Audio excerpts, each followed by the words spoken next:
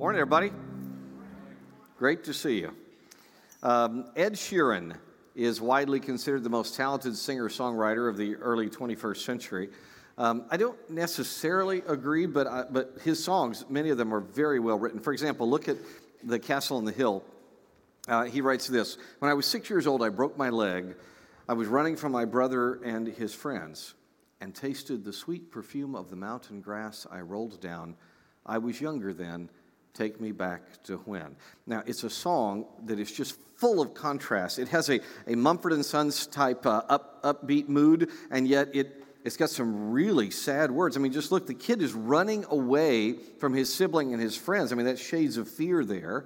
And then he broke his leg. Ouch! That's real hurt. That's real embarrassment. But as he fell down the hill, he noticed the sweet perfume of the grass. It's a fascinating combination of beauty and wounds and memory and one to which he longs to return. That song, by the way, became a multi-platinum hit worldwide. But here's what really intrigues me most. It was a number one hit in only one country. It platinum everywhere, number one in only one country, Israel. In Israel, Castle on the Hill became a number one hit song. Now, I don't know all the factors that led the Israelis to cherish that song more than other people's, but here's what I do know. I know that many, many Israelis are raised in the Old Testament Psalms, and some of the Psalms are just like that. They contain this juxtaposition of great pain and real sweetness. For example, open your Bible to today's text, Psalm 88. About a third of the way through your Bible are the Psalms. Go there, go to Psalm 88, and let's just read the introduction. A psalm of the sons of Korah for the choir director, according to Mahalat Leanat, and we don't know what that means. It appears to have been a tune. A maskil, which probably means skillful song, of Heman the Ezrahite. Psalm 88 was written by whom, everybody? What was his name? Heman. Or if you're a child of the 80s, you can say He-Man. But Heman, by the way, what we know about Heman is summarized there in our notes. If you're online with us, we are so thrilled you're with us. Great to study with you. You should have a link from your host there. If you're in the auditorium, look in your notes. You'll see that Heman was incredibly wise. 1 Kings chapter 4 tells us about it. Look, Solomon's wisdom, says 1 Kings 4, was greater than all the wisdom of the people of the East, and greater than all the wisdom of Egypt. So greater than East, greater than West from where you sit in Israel. He was wiser than anyone, wiser than Ethan the Ezrahite, and Heman, Calcol, and Darda, sons of Mahol. His reputation, Solomon, is extended to all the surrounding nations. Okay, trying to describe Solomon, the wisest who ever lived, the author of Kings uses a contrast to show just how wise Solomon was. How wise was he? He's wiser than the four most wise, brilliant people of the previous generations. And that list of the four great wise men includes our author of Psalm 88, Heman. It's a contrast. The contrast is really important. It's like Jim Croce saying that bad Leroy Brown is badder than old King Kong and meaner than a junkyard dog, right? The contrast tells you about it. Maybe, if you're meaner than a junkyard dog, you are mean, right? If you're wiser than Heman and company, whoa, you're really something, right? So we know Heman's really, really wise. He's also a son of Korah. He's actually one of the special musicians. 1 Chronicles 15 explains, David told the leaders of the Levites to appoint their relatives as singers and to have them raise their voices with joy, accompanied by musical instruments, harps, lyres, and cymbals. So the Levites appointed Heman, son of Joel, from his relatives, Asaph, son of Berechiah, from their relatives, the Merarites, Ethan, son of Cushiah. Now, these singers, Heman, Asaph, and Ethan, were to sound the bronze cymbals. By the way, the context of this, David is preparing to celebrate the Ark of the Covenant of God and the tabernacle, and the Levitical leaders are tasked with picking worship leaders for the procession and on all the ceremonies. They selected these three guys, Ethan and Heman and Asaph, and those were really, really great choices because these three men go on to become maybe the most famous three songwriters in all of human history, and I'm not exaggerating. Absolutely amazing how long, 4,000 years plus, their songs have lasted, or 3,000 years plus their songs have lasted. It's just absolutely incredibly talented people. All right, Heman, the first one mentioned there, is descended from Korah. Now, Korah was the noble gatekeeper of the tabernacle back in Moses' day, okay? And when David is preparing the tabernacle and then for his son Solomon to build the great temple to God, he appointed Korah's offspring to guard the temple to be built. Some of these sons of Korah, most of them actually, were temple guards. But a number of them were the singers, and they stood up here and they led everybody in worship. Heman is one of the singers. Psalm 88 is inspired by God. It's penned by this uber important guy, Heman. He is a son of Korah. He is wise, he's a musician, and Heman is focused on God's faithful, eternal love. 1 Chronicles 16 explains, look, with them were Heman, Jeduthun, and the rest who were chosen and designated by name to give thanks to the Lord, for his faithful love endures how long, everybody? Forever. Heman and Jeduthun had with them trumpets and cymbals to play and musical instruments to God. Jeduthun's sons were at the city gate. You see how this works? Okay, so Jeduthun, his kids were guards of the sons of Korah. But Heman and Jeduthun, they're musicians. Actually, these two guys are playing brass and percussion. They're the first animals, right? Specifically, they were set aside to give thanks to Yahweh for his faithful love that endures forever. Faithful love there is the critically important Hebrew word hesed, one of the most important words ever made up. Hesed describes unbreakable, covenant, unconditional love. It is a covenant love that cannot be broken. A pastor named Ian Duguid makes a great observation about hesed in Scripture. Look what he says. He says in Psalm 23, verse 6, Psalm 23, the famous "The Lord is my shepherd" psalm. In Psalm 23:6, the psalmist declares that the Lord's goodness and hesed will pursue him all the days of his life. The word pursue normally describes the action of pillaging armies or a covenant curse, but the psalmist is convinced that instead of the covenant curse he deserves, the Lord's faithful love and goodness will hunt him down relentlessly instead. That was Heman's focus. That was his song, the Lord's hesed. Further, Heman was set aside to speak truth as a king's man. 1 Chronicles 25 tells us this. Verse 6, all these men were under their own father's authority for the music in the Lord's temple with cymbals, harps, and lyres for the service of God's temple. Asaph, Jeduthun, and Heman were under the king's authority. Whoa. The normal Levitical structure is changed for these three servants. Heman, Jeduthun, Asaph, they report directly to King David. Further, their students, these guys were all music leaders, their students were to be trained in speaking truth. Look at verse 1 of the same passage. David and the officers of the army, that's intriguing, we'll get to that in a moment. They also set apart some of the sons of Asaph, Heman, and Jeduthun, who were to prophesy accompanied by lyres, harps, and cymbals. Now, at this period in history, when you're reading your Bible in this period, Kings and Chronicles, and the book of Samuel as well, when you see sons, you need to check the context, because sometimes in this period, sons was used of somebody's children, their offspring. But sometimes sons was used of people who were students. So, for example, in Samuel, when you read about the sons of the prophets, those aren't literally their sons. I mean, they might be, but they were their students, okay? We don't know from the context which this is, but either way, whether they're their physical sons or much more likely whether they're their students, these people are being trained by these three masters. And their training centered, look at verse 1, on scriptural truth. That's what prophesy means. To prophesy is to speak God's words. In this case, specifically, to put scripture to music. The wildest part is that the army was involved. Why would the military want these guys trained to speak scriptural truth? Well, if you've ever been in battle, you know why. In the fog of war, it is very hard to stay on purpose. After a firefight, this is one of the most interesting things in the world. After a firefight, soldiers who never ever gave a thought to Scripture suddenly are seeking out a chaplain. Thus, our former youth pastor here, Alfred Matthews, he's continuing a very old tradition as he now serves in the U.S. Army as a chaplain. And he does study with us online, so give Alf a hand right now, if you would, please. It makes sense the military wanted them to speak truth. One last thing to note from this introduction to Psalm 88. Heman was titled an Ezrahite. Now, that is a title.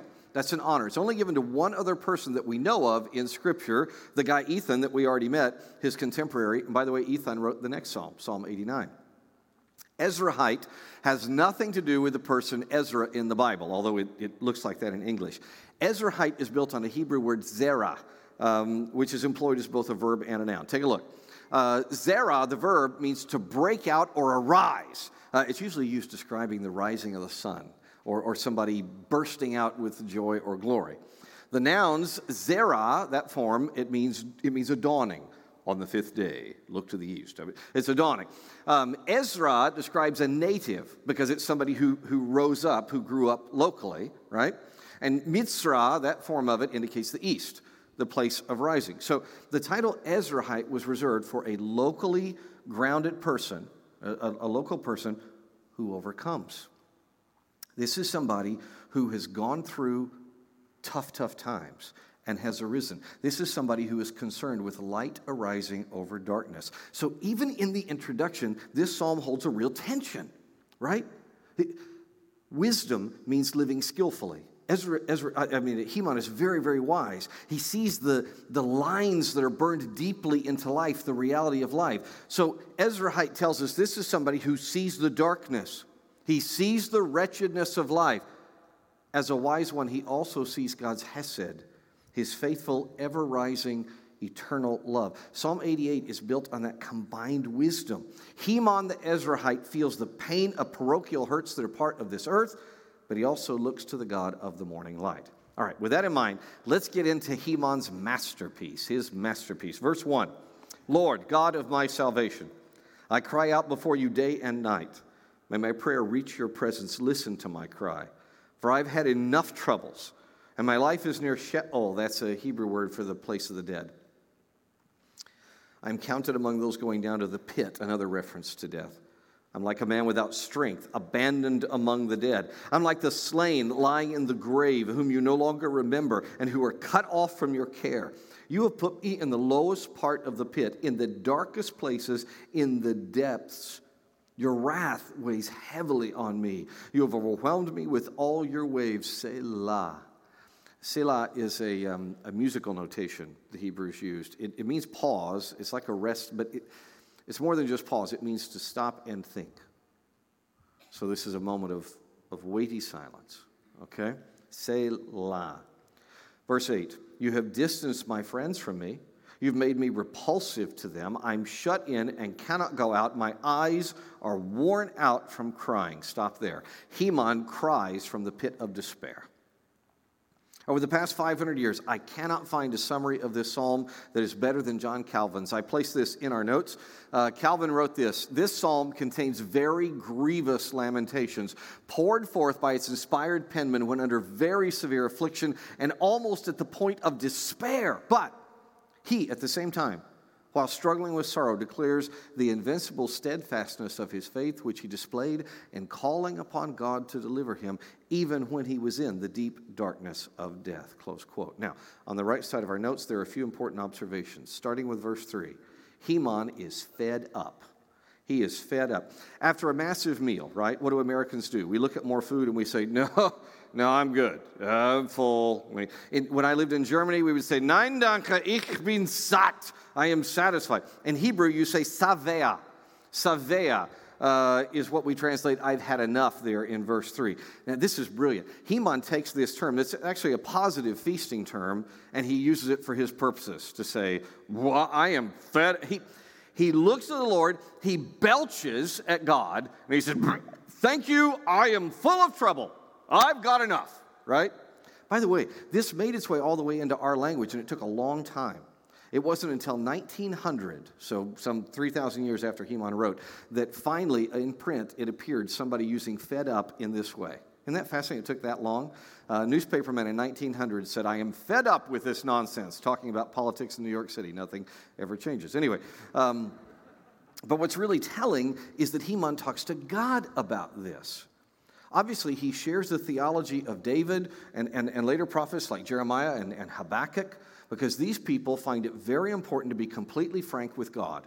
They are so secure in their relationship with Yahweh, in his hesed, that they share honestly. They even share their frustrations with him and their frustrations with his plan. Our pastor, Chad Bailey, sent me a really great note about this. Chad wrote me and said, this sort of sadness and despair is unique to the believer whose expectations of God are frustrated. Think, the atheist, pagan, Hindu, Buddhist, they have only fate, karma, demons, or humans to blame for their misfortune. But the psalmist knows that every trouble in his life has either crossed the desk of or come from the hand of the one and only sovereign God.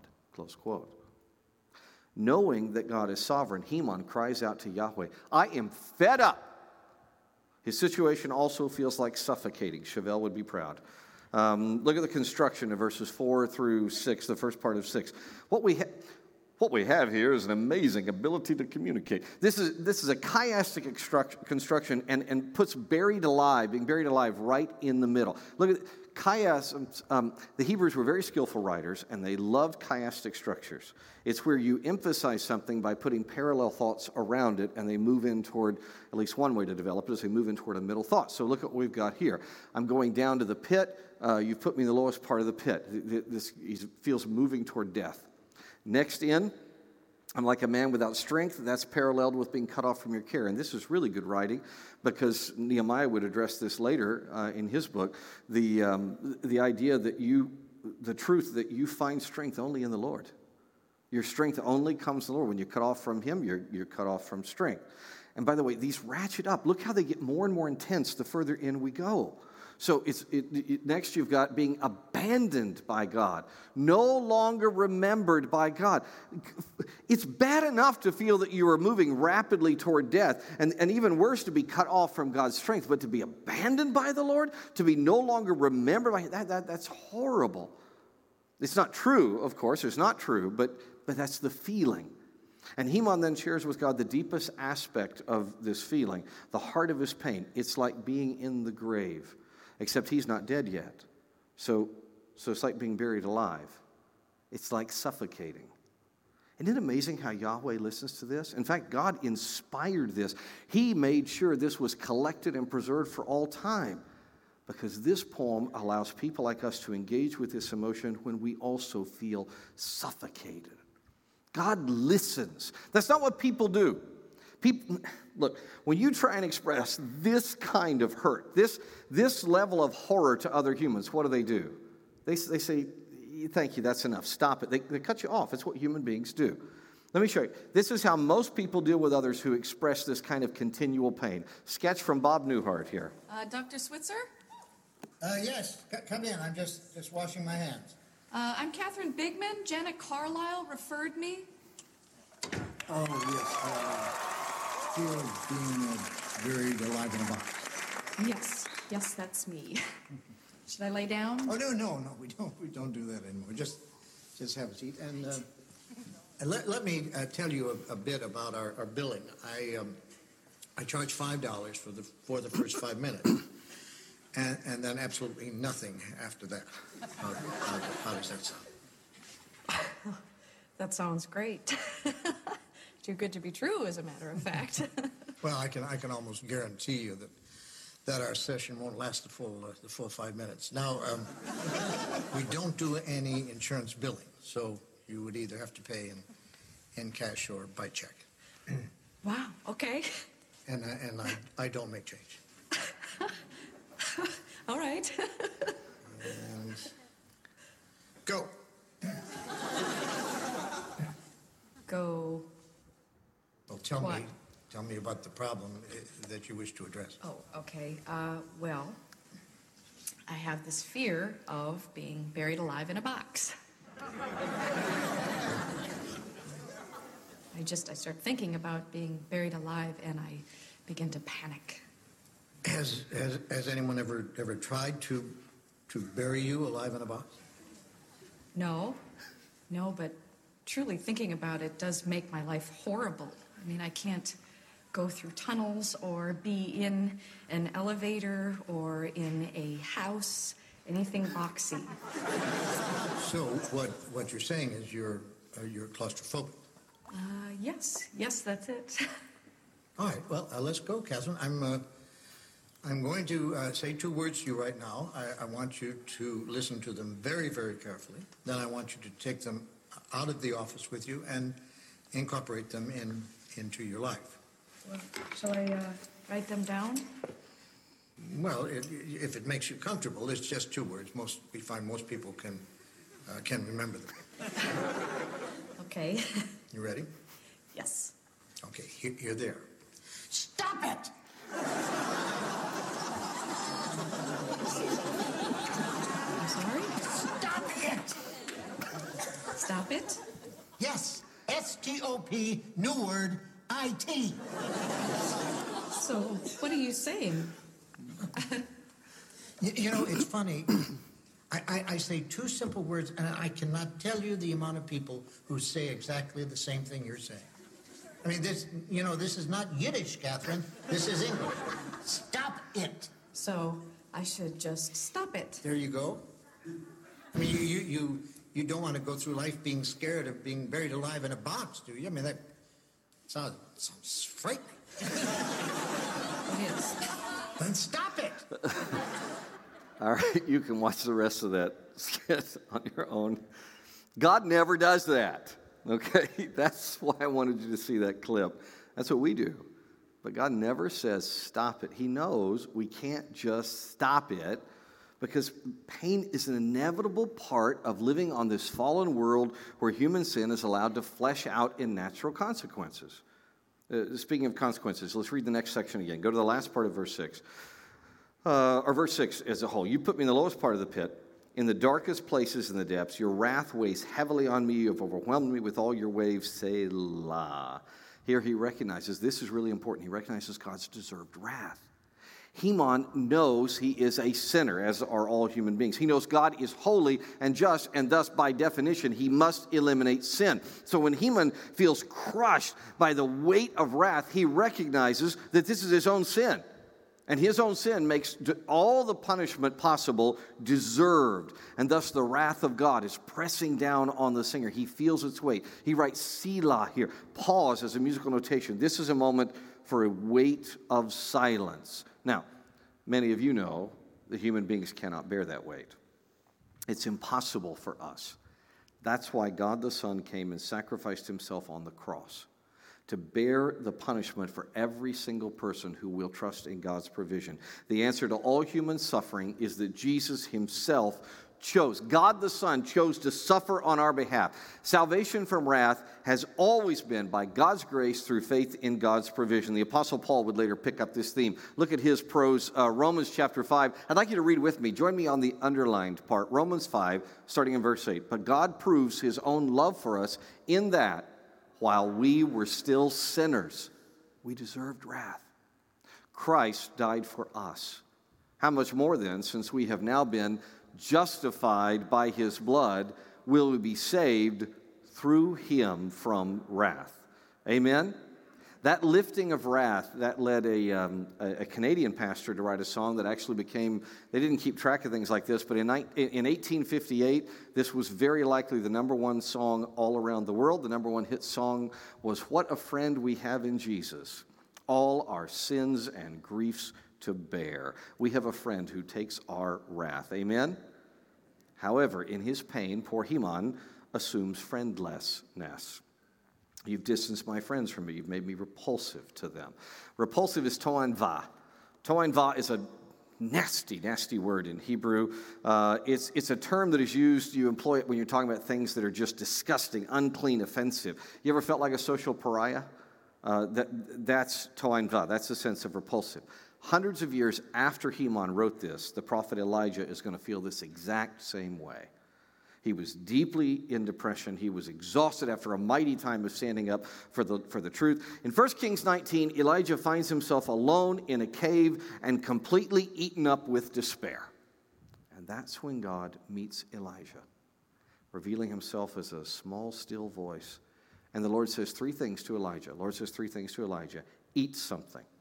He says, here's food. Eat. Secondly, God says, sleep. Take a nap. Isn't that a great idea? This afternoon, I intend to be like Elijah. And then number 3, God says, stop imagining that you're all alone. I have hundreds of faithful servants. Even in these wicked times, you go, here's what he tells him, you go make a friend with one specific one, a guy named Elisha. You're to make a friend. Isn't that great? What a practical answer to depression. And God's third command to Elijah is especially important when we feel toinva, when we feel like repulsive outcasts. Wonderfully now, Heman has not forgotten everything. He still remembers that God is the only answer. That's the very context of his song. Look at the very beginning. O Lord God of my salvation, I cry out to you day and night. This is why he goes to the Lord all day and night. Heman turns to Yahweh. He goes to the source with his pain and suffering. God's the only answer. Look, how does he address him? God of my what, everybody? Salvation. God of my salvation.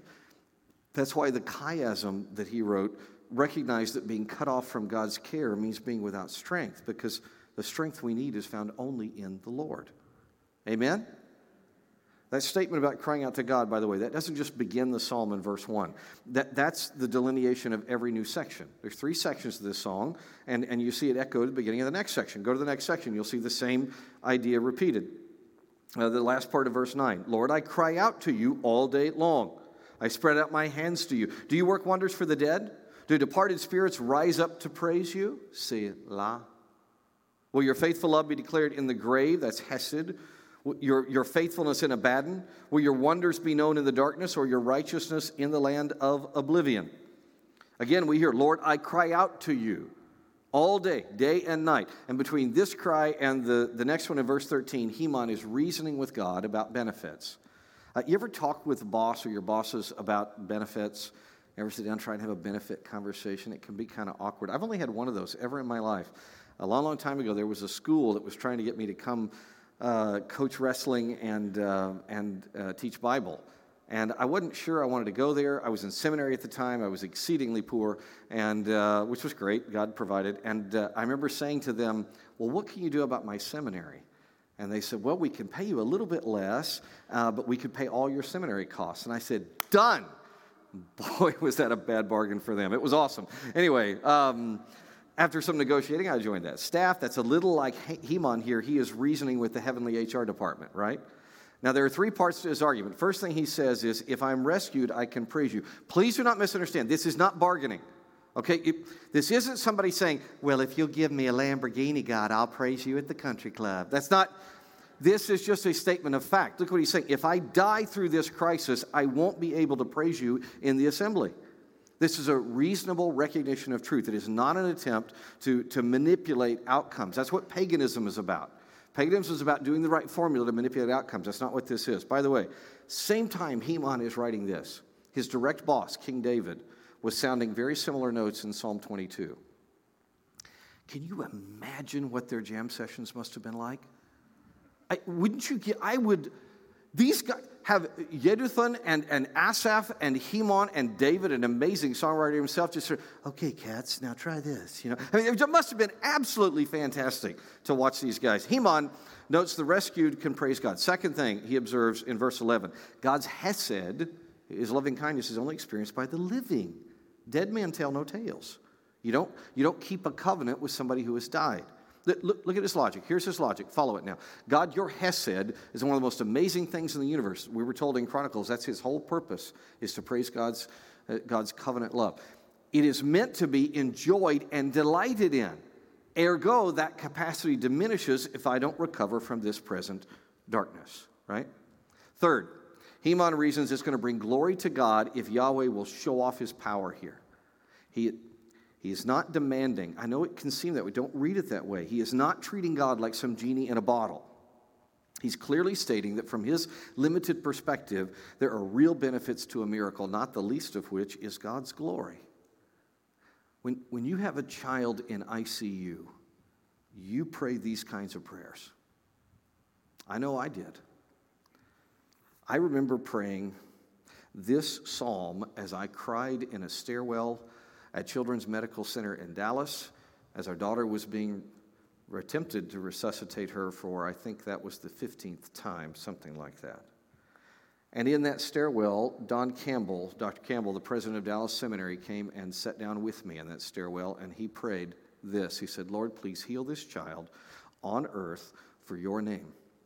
There's nothing more or less important than your glory, God, and we beg you to glorify yourself in this miracle. Amen. That's Psalm 88. When my son was diagnosed with paranoid schizophrenia, I prayed verse 12 on a regular basis. Here's why.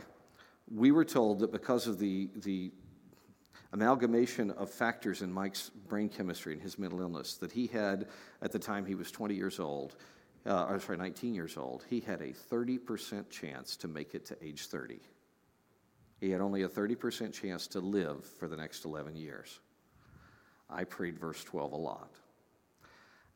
And God could and would have been glorified through the deaths of our children. He would have. It would have glorified him. But he chose to bring himself applause by showing off instead. Our daughter Jessica's miraculous recovery has led thousands of people to praise God, and many, many hundreds have come to faith in Christ because of her rescue. And Michael's daily flourishing, he's almost 30 now, it has lifted people around the world.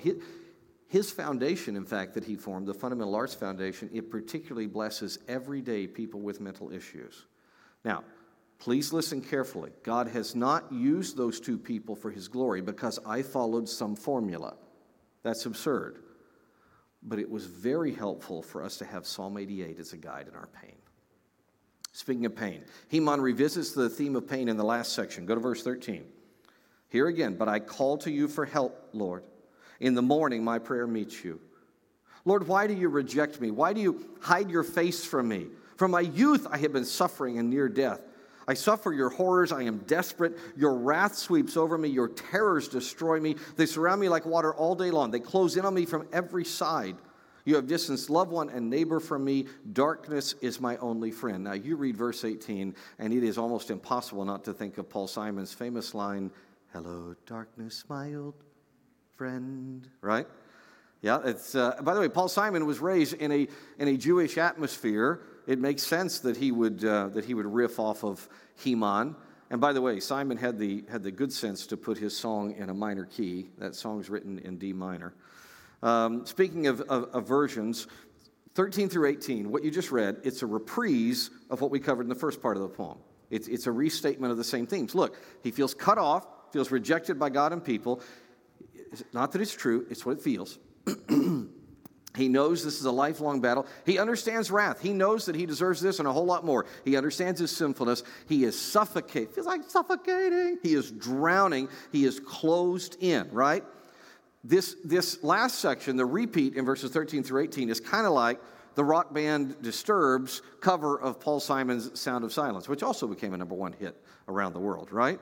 It's a restatement in a slightly different style. Heman feels so horrible that instead of being concise, he says it all twice. But, look, every morning, Heman engages with God because he knows that God is his only hope and strength. You see that? If I can get to it. Heman says, I call to you for help, Lord. In the morning, my prayer meets you. In my notes on Psalm 88, here's what I scribbled in my Bible. I wrote, Heman keeps reasoning, honestly hurting, and remembering that he has salvation in God only. Tim Keller adds this.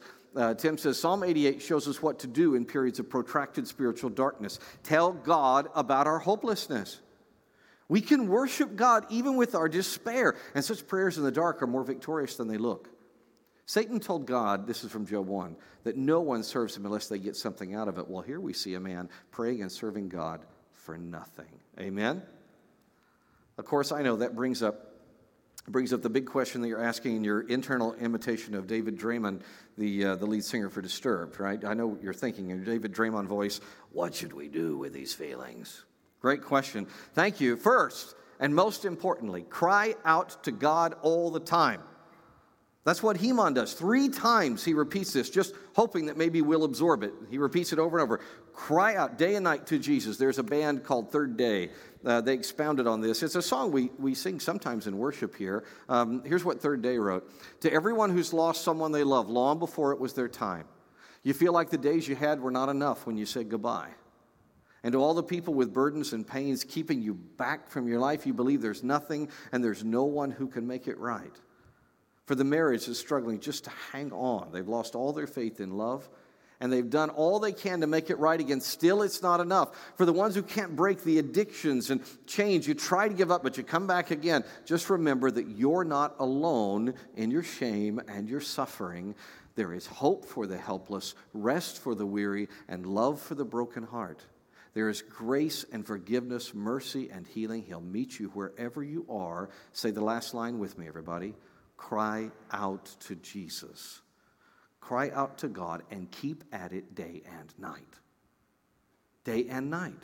Donald Whitney notes this in his wonderful book, Spiritual Disciplines for the Christian Life. He says, remember, the words ask, seek, and knock in Matthew chapter 7, in the original Greek language, they're in the present continuous tense. That means we often must pray persistently before the answers come. Starting in Luke 18, Jesus told an entire parable, and here he quotes Luke 18, to the effect that they ought always to pray and not lose heart. Sometimes a failure to persist in prayer betrays a lack of seriousness about our request in the first place. Other times, God wants us to persist in prayer in order to strengthen our faith in Him. Close quote.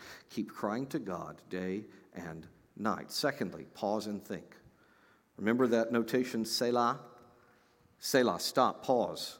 This, unlike Coca-Cola, this really is the pause that refreshes, right? Do what Heman does. Think through the power of resurrection. Remember, that was his very calling. First Chronicles tells us that Hesed was his focus. In his finest moments, the Apostle Peter did this really well. I want you to look at this dialogue. John chapter 6. From that moment, many of his disciples turned back and no longer accompanied him. So Jesus said to the 12, you don't want to go away too, do you? Simon Peter answered, this is brilliant. Lord, to whom will we go? You have the words of eternal life. We've come to believe and know that you are the Holy One of God. By the way, the context there is a really hard period with serious teaching from Jesus, and many of his followers left at that point, but Peter has thought this through. He's used the power of Selah. He says, well, where else can we go? You alone are the risen one. You are the Savior. What can we do in seasons of despair? Cry to Jesus, pause and think things through, and thirdly, laugh at yourself. Laugh. This requires an outlook of merriness. Proverbs 17:22 explains. It says, a cheerful heart brings what, everybody? Good healing. But a crushed spirit does what? Dries up the bones, right? Cheerful is the Hebrew sameach. This is a really, really old word. It's an old Ugaritic word that's pressed into service in Hebrew that really began as a word for a sunbeam. It has to do with looking on the bright side. To turn to the bright side of life. I mentioned the miraculous healing of our infant daughter. Let me give you another one of the blessings that God has done through her. This is Jessica's newest book, First Days and Failures. It has a perfect story about the import of laughing at yourself. I'm told that it's not yet available, but it will be soon. This is my advanced copy. Jessica wrote this book to help kids in school who are feeling all whipped and defeated by the slings and arrows and difficulties of life in school. So she told these true stories from her life. Here's this one, Chapter 9. Middle school, the nemesis of rain puddles. The rain was pounding down upon the pavement and making a small lake in front of the cafeteria doors. Once again, I was starting a new school. But this school year, I began sporting glasses, braces, and expanders. I knew I was not going to win any popularity contests, but I'd been hoping not to be soaking wet walking into my first day of my 7th grade year. I shouldered my backpack, jumped out of the van, sprinting for those big glass doors. I'd been pretty quick, and my backpack made a decent umbrella, so I wasn't as wet as I thought I'd be. I actually felt rather good, like I had passed the first test of middle school. Excited to see a friendly face, my best friend smiling and waving me over to meet her friends, I began to run as I crossed the threshold, and that was when it happened. That was the moment gravity betrayed me, and I flew backwards to a chorus of laughter. I had slipped on the massive puddle just inside, flinging my glasses and books in every direction. The laughter continued as I attempted to recover my belongings and quietly slink away toward my friend at the back table. I was sure I'd blown it. I would never live down that cartoonish sprawl upon the cafeteria floor. But here's the good news.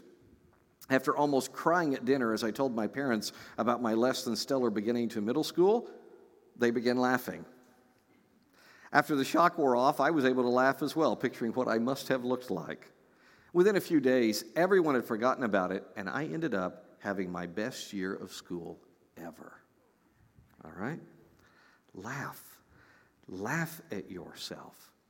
And to handle suffering, one should also think beyond yourself. Consider God's glory. Consider the effect of God's glory not just on you, but on others. That's what Heman did. That was the whole point of that middle section. He was considering God's glory, the impact on others. Calvin points this out. Look what he says. God, in so sorely exercising Heman, whom he had adorned with such excellent gifts to be an example to others, did not do this for the sake of his servant only. His object was to present common matter of instruction to all his people. Carrying out this object, Heman ascending, as it were, nice, Calvin, nice little play there on the idea of an Ezrahite, one who is about ascending. That's good. Ascending, as it were, an elevated stage, it testifies to the whole church his infirmities as well as his faith and constancy. Look, when you keep crying to God day and night, it glorifies him, and it's beyond you. It encourages me. It encourages me when you and other people that you'll never know when you fight through and keep uplifting the Lord, who is the answer to your pain. What can we do? Cry out to God day and night. Pause and think. Laugh at yourself. Think beyond yourself. And finally, learn from Elijah. Remember God's prescription for his hurting prophet? He said, rest, eat, seek trustworthy partners to share in the Lord. That's what we need to keep doing. Some of you need to eat better. You do. You need to eat more wisely. Many of us need more rest and more regular rest. And all of us need to keep making trustworthy friends. In fact, last week, a friend wrote me this, just last week. Said, Wayne, to build trustworthy partners is a project we were talking about. It seems necessary to include these oft-forgotten aspects. Help in a time of need. Remind one another of truth. Weep with those who weep. And share our own loads and burdens with each other. That seems like a pretty good action plan for all God's servants. Amen? Let's pray. Pray with me. Father, I pray for myself. I pray for my brothers and sisters that we will learn from Elijah, especially in the aspect of building trustworthy relationships. And Lord, forgive us and help us not rest on our favorite little crutch, which is that we're waiting for someone else to do it. It doesn't matter that we're introverted or shy or wounded. We need to reach out and make godly friends. Father, we also need to laugh at ourselves. We also need to pause and think. We need to think beyond ourselves about your glory, and most of all, we need to cry out to you in our pain. And I do so in my own pains, physical and spiritual, my worries. I cry out to you. I pray my friends do the same. In Jesus' name, amen.